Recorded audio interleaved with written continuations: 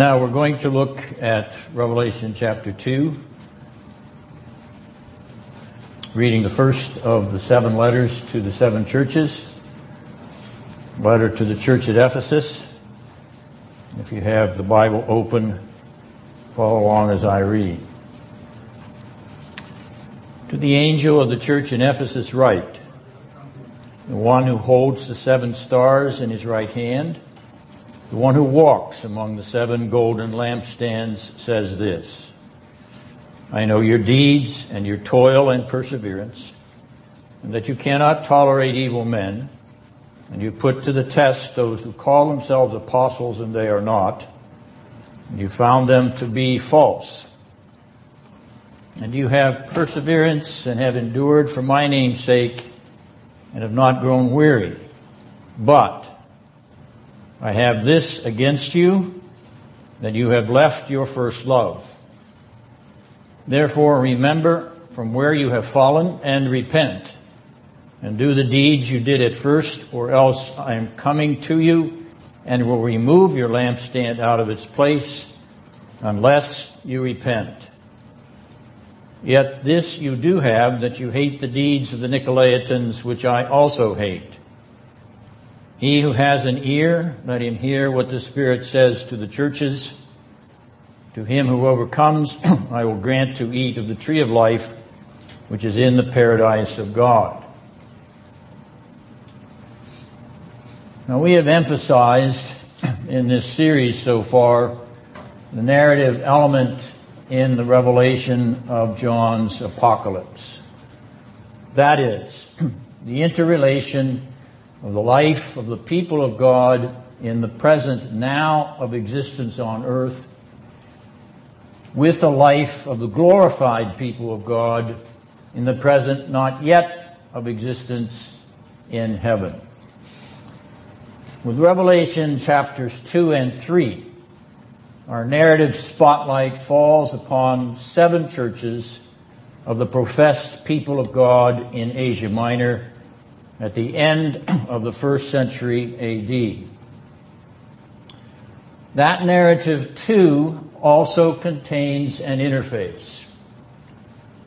It is the temporal interrelation between the socio-political story and the ecclesiastical story, or simply stated, the drama in each of the 7 letters to the 7 churches is anchored in the history of each of the 1st century churches in their culture and political ethos.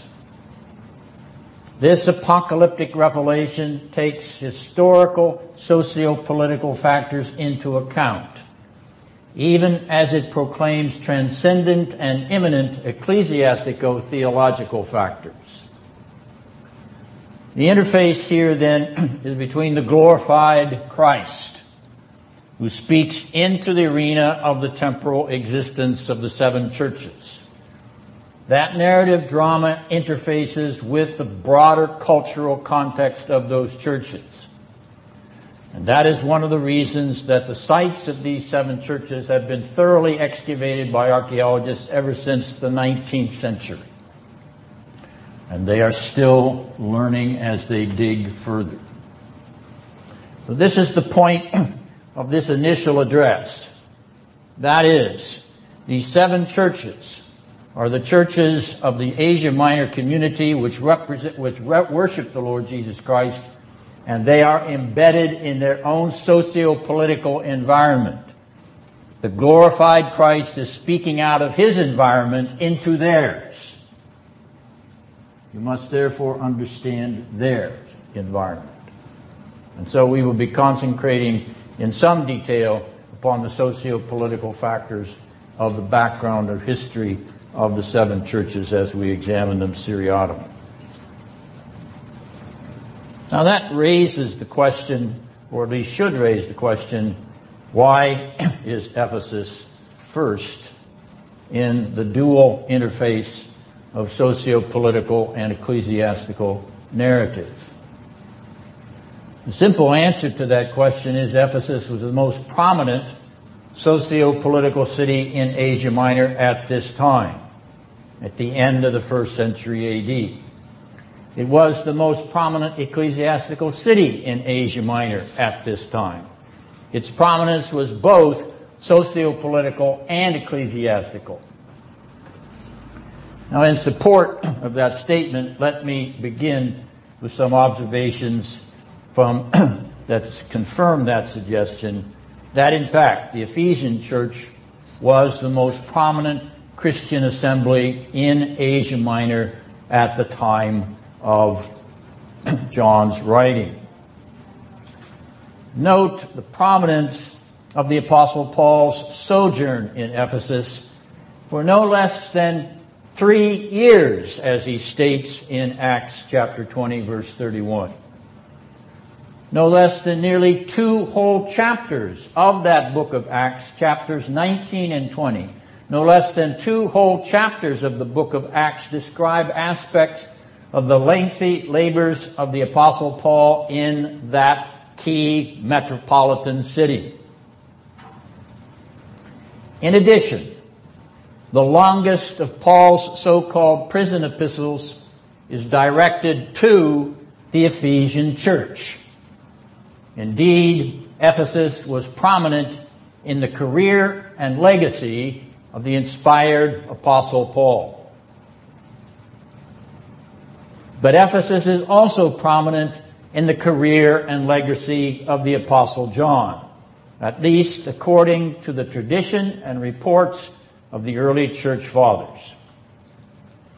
John was pastor or bishop of the Ephesian church, as we have noted before, and it was from that Ephesian pastorate that he was exiled by the Emperor Domitian to the island of Patmos, and from Patmos that he was restored to his pastorate in Ephesus on the death or assassination of the Emperor Domitian in 96 AD. The narrative of John's own existential experience interfaces with the narrative of the Ephesian church at the end of the 1st century AD. So as the Ephesian church was first in the life experience of John, it gains prominence as the preeminent church of the Lord Jesus Christ in Asia Minor, and therefore is of first rank and first in order here. Let us consider also some of the features behind this prominence of the city itself, which was called in this era the Mother of Asia, meaning Asia Minor. Ephesus was regarded as the foremost city of the Roman Empire in Asia, 4th largest city in the Imperium, that is in the Roman imperial world, after Rome, most populous, Alexandria in Egypt next, and Antioch of Syria, where of course Christians were first called Christians. The suggestion is that the population of Ephesus at the time in which John was recording this revelation is 250,000 souls, 250,000 people. Why the great size? Because of the bustling commercial industry of the city of Ephesus. It had a bustling seaport as well as a bustling agora or marketplace. The seaport, first of all, because the commerce and trade from the Mediterranean and Aegean docked at the spacious harbor in Ephesus, a harbor which was constantly shifting. That is, the harbor was constantly being moved further and further away from the city proper. Why so? Because of the silting of that harbor.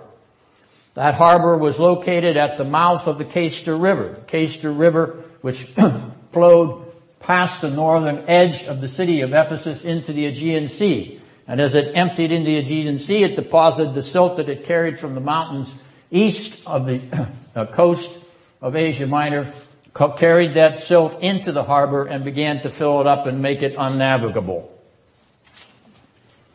Over the years, over the centuries, time after time after time, the Ephesians shifted, changed, altered the location of that harbor, and the city became further and further and further removed from the harbor and the port docks proper. This is an extremely crucial historical fact. Because of the shifting, changing flux of the harbor in Ephesus, there is a reflection on the environment of the city itself. Now, the second element of commerce which made Ephesus so popular and so important were her marketplaces, the agoras. Here's where trade came not from the seaport traffic, but overland. Came from eastern Asia Minor, came all the way from Persia in the old days, or Parthia as it was known at the time of the Roman Empire, because Ephesus was at the end, the westernmost terminus of the so-called Royal Road of the Persian Empire. And that road connected Ephesus with Colossae and other parts of the central plateaus of what is later known as the Cappadocian region of Asia Minor. Trade arriving at the Aegean Sea, trade coming to the Aegean Sea from the east, trade in the marketplaces overland, and trade in the marketplaces from seaborne commerce. Now, not only was Ephesus the preeminent port city on the Mediterranean or Aegean coast of Asia Minor, Ephesus was called the glory and light of Asia in the first century. She was called the glory of Asia because of her magnificent shrines, her radiant temples, her amphitheaters, her arenas, her baths, and all the things that make up a great city in the Roman imperial era.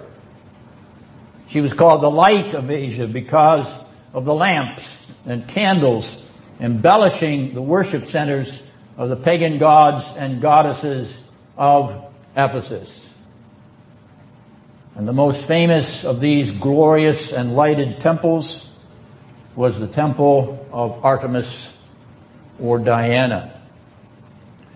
Now, it's the same goddess, Artemis in Greek, Diana in Latin, the Greek name for this goddess, and the Roman name for this goddess.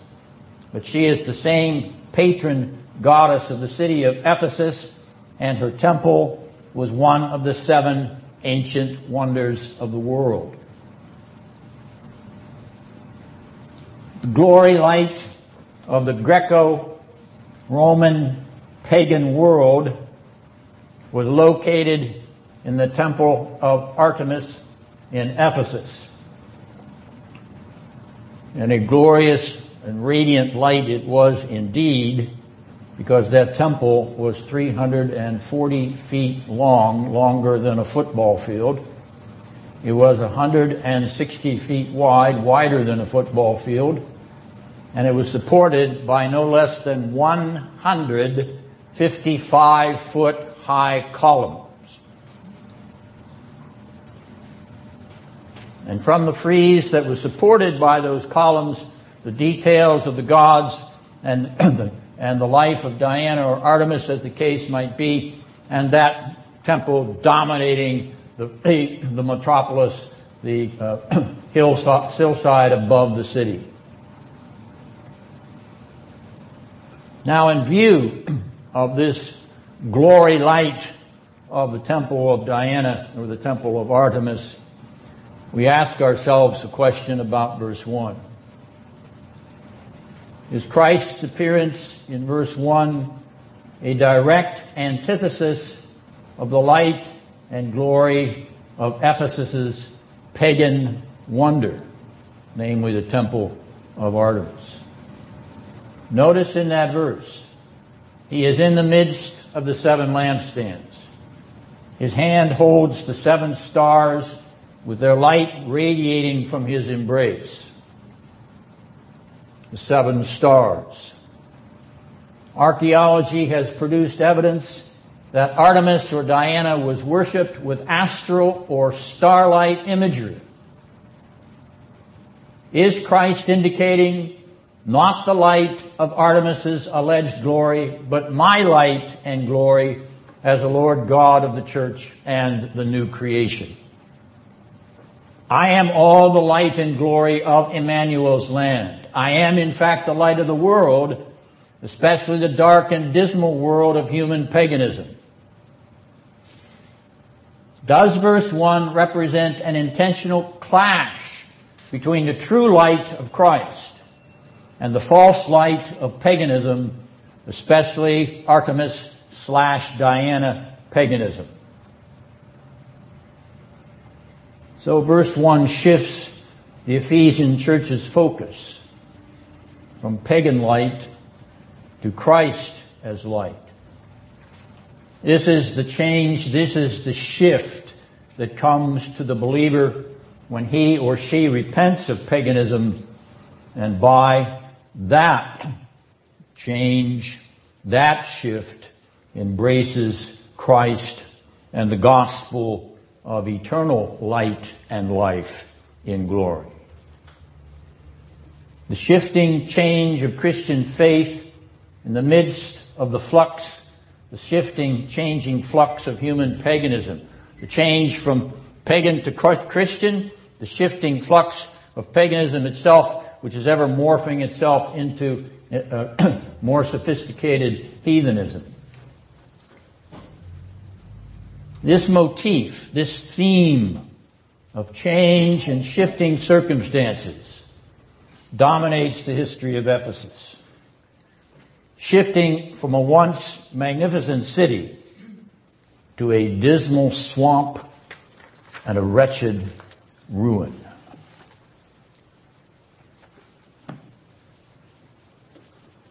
Political history.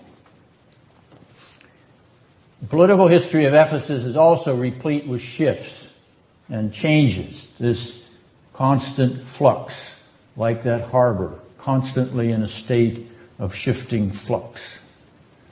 It was conquered by the Lydian king Croesus, legendary for his great wealth. The slogan, rich as Croesus. For Croesus appears to have been the first person to mint coins, and some of those coins have been discovered. After his conquest of the city of Ephesus in 560 BC, he built the first temple of Artemis or Diana as an expression of his pagan religious devotion to the goddess. The Persians, under Cyrus the Great of biblical fame, conquered Lydia and Croesus in 547 BC, and thus Ephesus passed with a shift in political fortunes to the Persian Empire. The Greeks conquered the Persians when Alexander the Great took Asia Minor after 333 BC, and Ephesus became a part of the Greek Empire with its successors.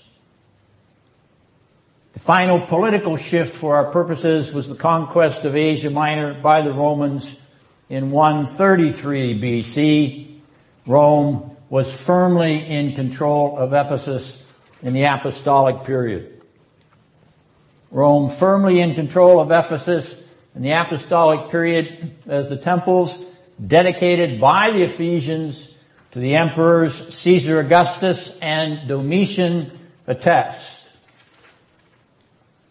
Keep in mind, as we move from Caesar Augustus in the history of Roman political ideology, as we move from Caesar Augustus to Domitian, we are moving from one who tolerated being worshipped as a deified human being, namely Caesar Augustus, to one who demanded that he be worshipped as a deified human being, namely Domitian, who demanded that he be labeled Dominus et Deus, Lord and God in English translation.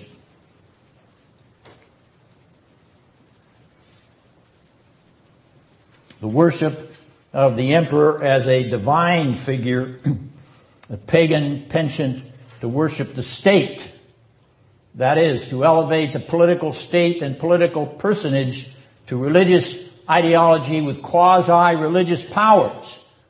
That is what is abroad in the shifting fortunes of the political and socio-political history of Ephesus. Whether it was Croesus or Cyrus or Alexander the Great or Domitian, Ephesians accorded the royal creature God-like absolute power. Yes, the emperor was worshipped as a god on earth. And I note in passing that any political system which practices absolute power over its citizens is but a modern form of ancient paganism.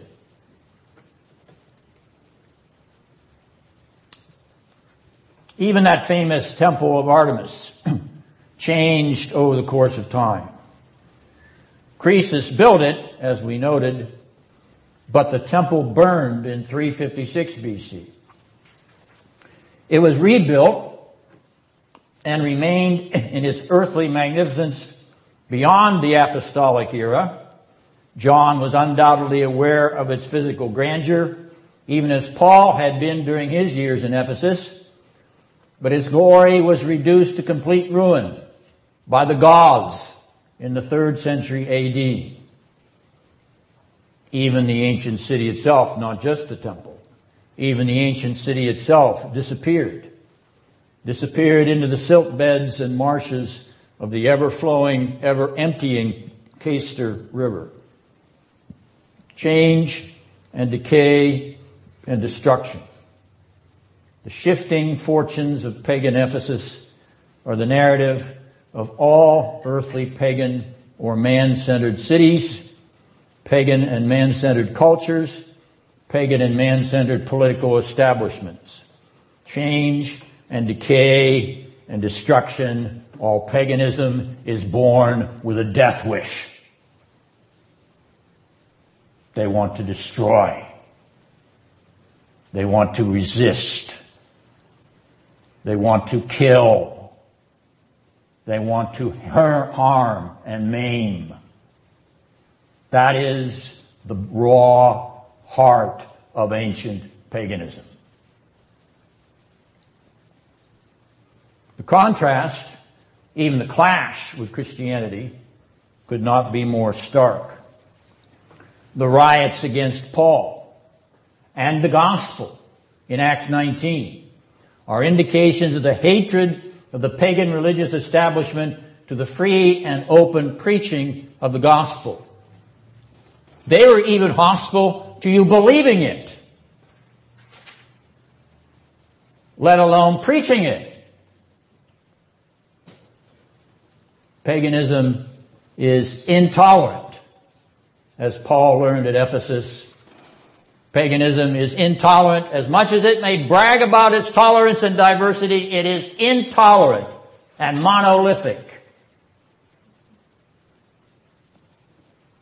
John learned the same lesson, exiled from Ephesus for his testimony to Christ.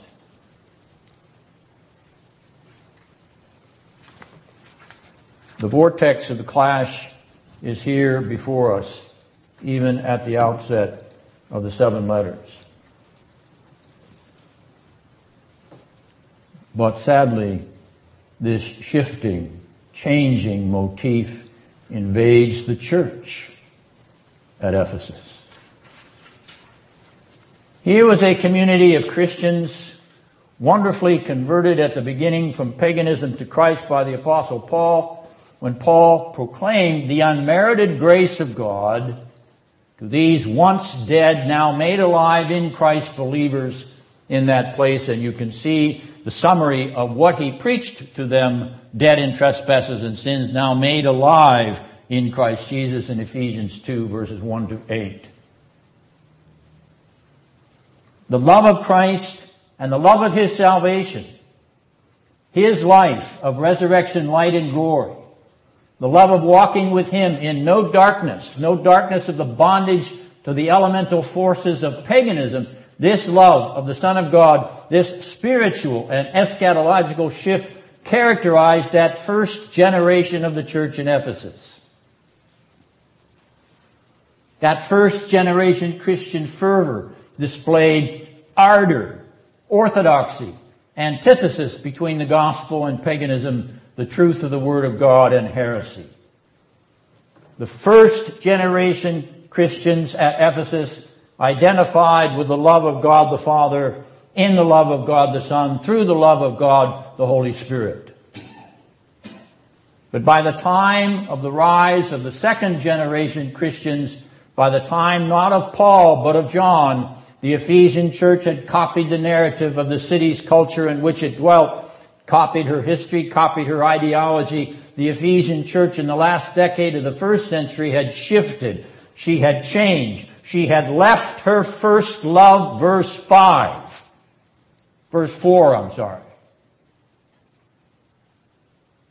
Something has shifted. Something has changed in this city of continual and ongoing shifting, flux, and change. In a city whose harbor had shifted, in a city whose political history had shifted, in a city whose cultural paganism had shifted, the church of Ephesus has begun to take on the flavor of its environment. You have shifted from your first love, Jesus says. You do not love me as you did at first, declares the Lord Jesus. You are in love with yourselves. You are in love with your presumption of orthodoxy. You are in love with your Pauline memory and your Johannine popularity. But you are not in love with me. You are not in love with the Son of God who delivered your fathers and mothers from the bondage of Satan and the degradation of sin with its hellish consequences, namely the wrath of God, which Paul detailed in Ephesians 2:3 and 5:6. You were born into the Christian faith, you second generation folk, but you do not love me. You have not been reborn by the Holy Spirit, made alive from the dead as your first fathers and mothers were. You are outwardly Christian, but it's a label. It's a designation.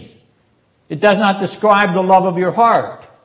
For your heart's delight in the deeds which your fathers rejected, even in the face of persecution, they delighted in the fruits of the Spirit, clothed as they were in the full armor of God. You don't even want to put the armor on.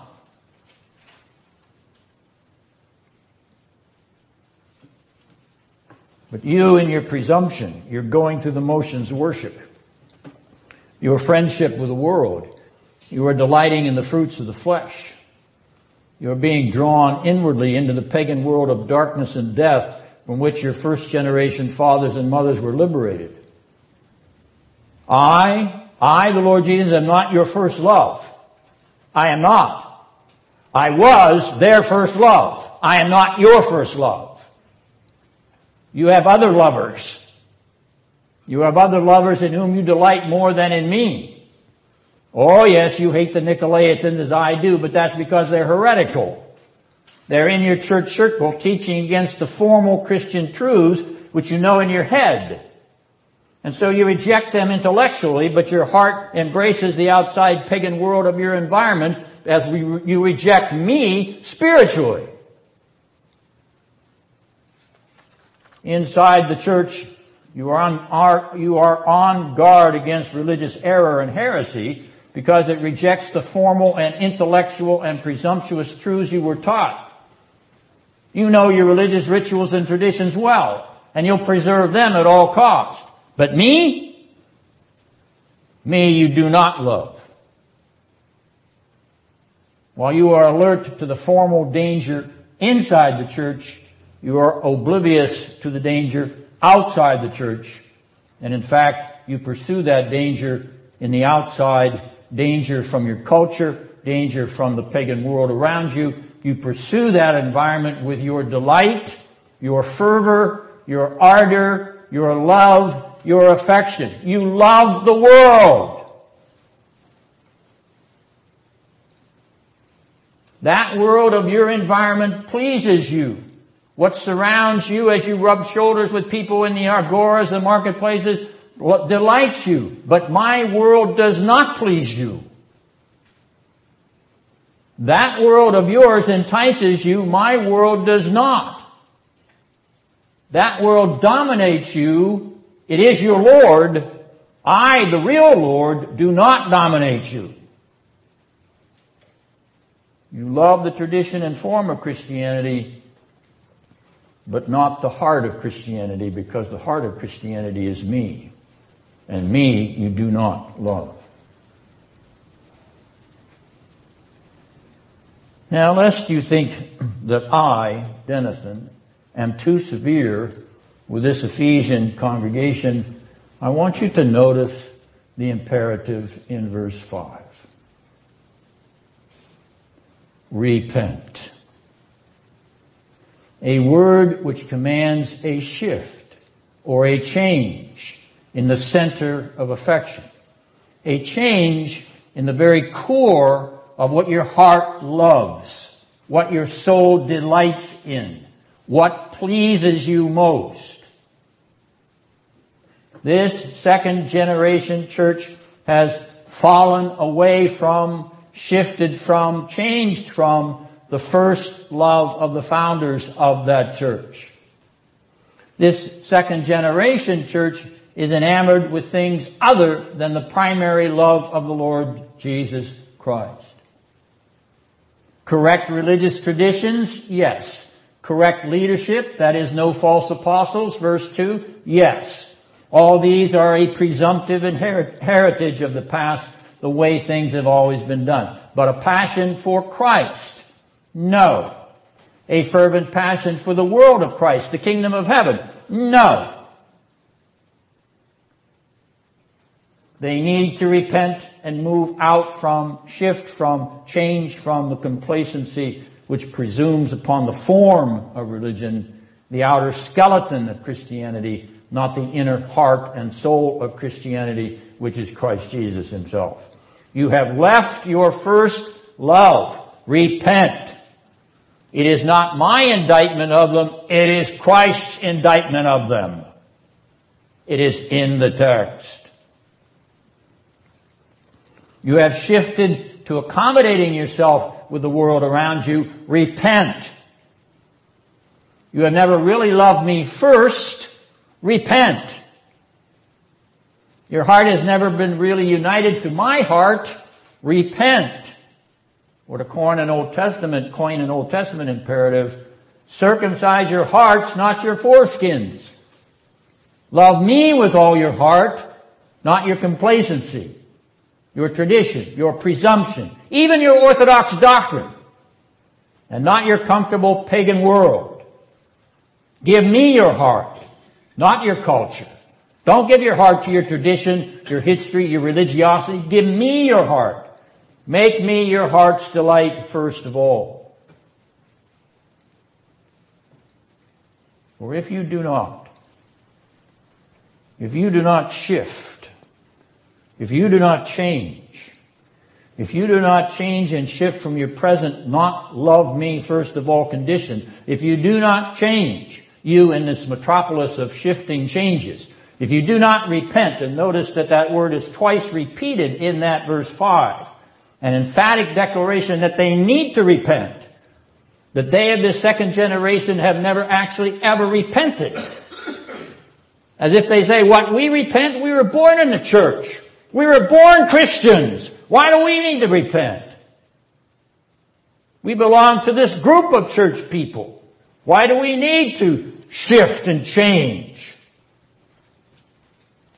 We're very happy in the place in which we are, including the world in which we live, in the environment that's all around us. We're very comfortable.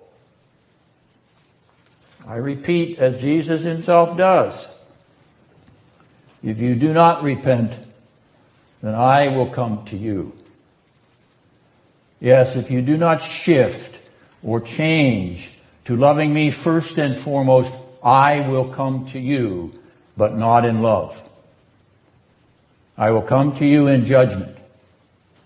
You are the queen city of Asia Minor, first and foremost in Asia, a shining light to the cities of Asia Minor, even a prominent lamp to the churches of Asia Minor, first and foremost in political light and glory, first and foremost in ecclesiastical light and glory. But if you refuse to repent, I will remove your light and glory, which is only ephemeral, temporal, and perishable. Repent, or your lamp will go out. The darkness will overcome you like a shroud, a death shroud, a cloak for a corpse of what was once a church in love with Christ and His rich grace. I am life, not this city. Not this city per se. I am life, not death. And I am light, not this city. Not this church per se. I am light, not darkness. Love me. Love my light. Love my life. Love me. For this gospel, this invitation, this declaration, this narrative exposition which I am delivering to you, all this is about me, not thee. Me, not thee. Make me your love center. I will pause there for the break. If you have any questions, I'll be glad to entertain them.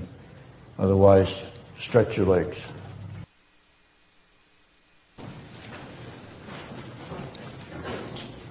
Now, we've concluded the first portion with that emphasis upon the love of Christ as a central feature, and that missing from the Ephesian second generation community. But now we want to consider that love of Christ as an eschatological reality. The love of Christ is an eschatological reality, as this text indicates. For Jesus says the love of me is an eschatological vitality. The vitality and reality of an eschatological tree in an eschatological garden paradise. Now, you recall the great primeval shift, the change which affected the whole human race at the beginning. That conversion from good to evil which infected all mankind. You recall that presumption which chose a forbidden tree instead of me, says the Lord. You remember that complacency which converted a living soul into a soul dead in trespasses and sin, and life became death in a conversion and shift of rebellion against me. You want to talk about shifting changes. What about the primeval and original shift and change? And the tree in that garden. The protological tree in that protological garden. That tree of life in the midst of that garden was barred to you when you shifted, when you changed, closed off to you when you shifted and you changed. You shifted and changed and were driven from that garden and access to that tree until I could bring the great and eschatological conversion. I could accomplish by grace the great and eschatological about face. I could grant you the undeserved privilege of eating from that eschatological tree in the eschatological paradise garden of the kingdom of heaven. And that's where I'm talking to you from now.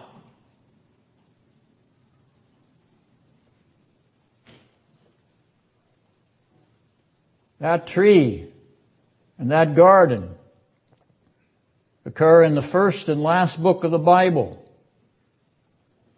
They occur in the first and the last book of the revelation of God and Christ's glory and grace. They stand as the bookends to what is in between.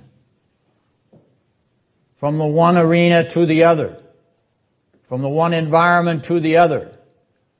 But the crossroads goes through the theanthropic person, goes through the Son of God incarnate. It goes through the second Adam. It goes through the last eschatological man. I'm talking to you out of a redemptive historical reversal. You're living in the midst of reverse change and flux. I've got an unmovable, imperishable, unchangeable shift. A shift which occurs in the history of redemption, and you can be part of it, never to be altered, shifted, changed again. But now you need it. Now I'm pleading with you. Come into my tree of life. Come into my garden of paradise. Come to me again.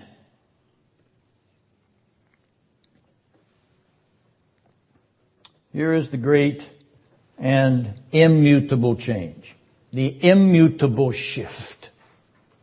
The permanent shift from the tree of death eternal to the tree of life eternal. The permanent and immutable shift from the garden of shame and rebellion to the paradise garden of forgiveness and sanctification. Here is the change in the narrative. Here is the shift in the story, which is available only through my love for you and your love for me first and foremost, changed by the omnipotent, effectual love of me for you. My love for you first. Your love for me in response first. Let the magnificent shift and change which I bring to the sinful world, my exchanging my life for death, my shifting shame to blamelessness in myself, my changing places with sinners. There's an eschatological shift again. My changing place with sinners in my sinlessness in order to make the unloved loved of my Father and make the implacable and presumptuous broken and contrite. Holding, shifting, changing their love interest from self and world and pleasure to me and my world and the pleasure of God my Father by the Holy Spirit. Come to me. Love me most of all. Jesus is saying in this short letter, I have endured the shift and change that is the key to your salvation. I have shifted to your position in a vicarious way so that you may be shifted to union with me and my position in a glorious way.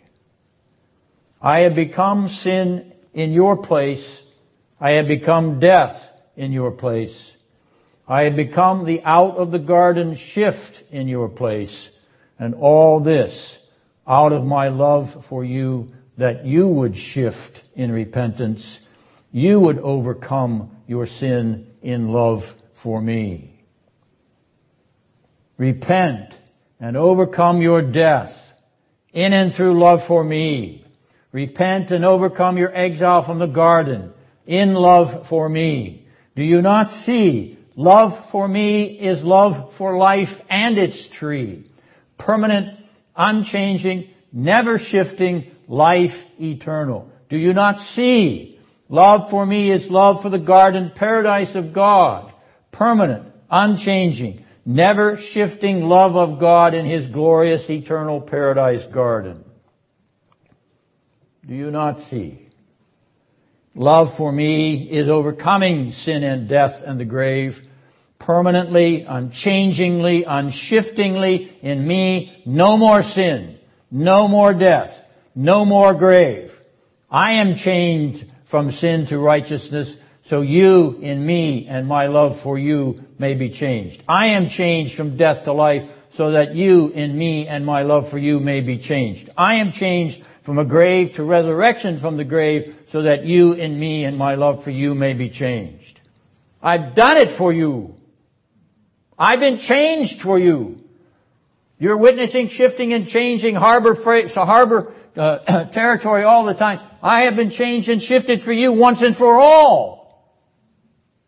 Never to be shifted and changed again. I'll take you out of the flux of your shifting and changing life. So I plead with you again, love me first and foremost, or you will die. Repent, come to me first and foremost, or you will die. overcome in coming to me first and foremost, or you will die. The one who shifts to an overcomer, who changes to an overcomer, to him or her I will grant to eat of the tree of life in the paradise garden of God.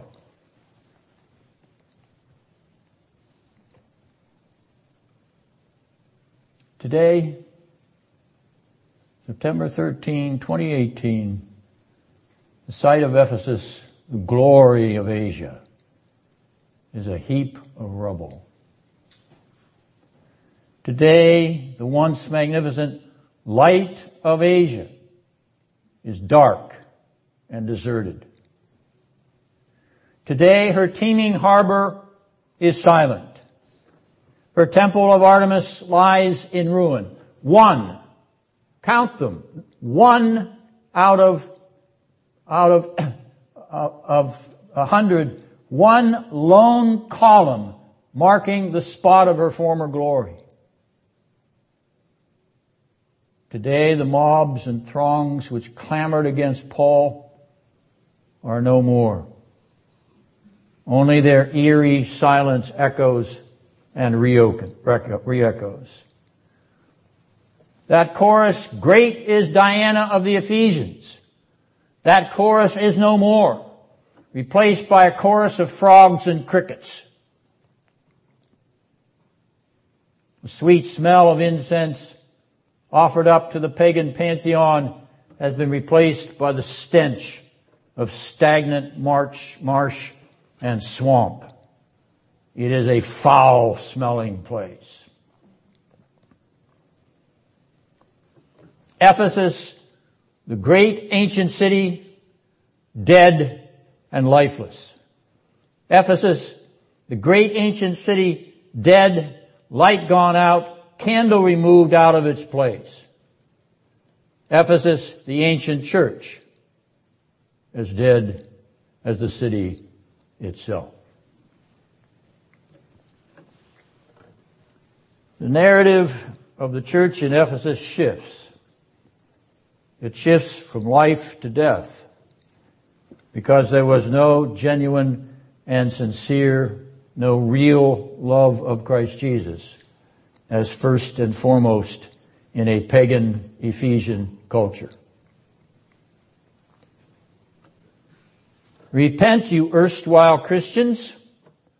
You erstwhile Christians who in truth love your cultural environment more than me, says the Lord Jesus. Repent, or your light too will be snuffed out, and you too will die as the ancient Ephesian church did.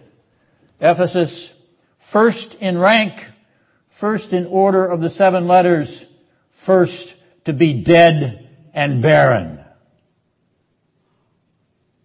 Take note, Christian, wherever you be, the message of Christ to the churches is still, he that overcomes the shifting cultural changes. He overcomes the lack of love for me. He will eat from the tree of life. Shall we pray?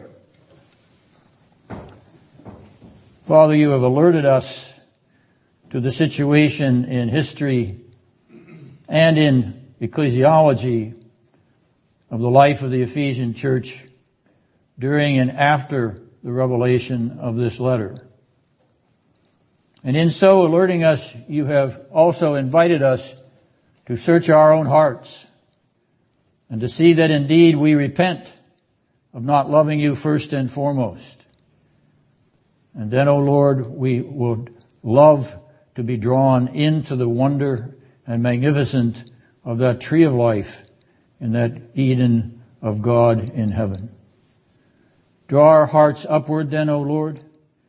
Let us be sojourners in the world and not residents of it. Let us be always looking steadfastly unto Jesus as the beloved author and finisher of our faith. And let us heed his warning here that unless we indeed turn about, unless we make him first in our love, then we too shall die outside the paradise garden of God. May it not be so of us, we pray, O Lord, in your mercy and grace. Give us repentance unto life through Jesus Christ our Lord by your Spirit. Amen.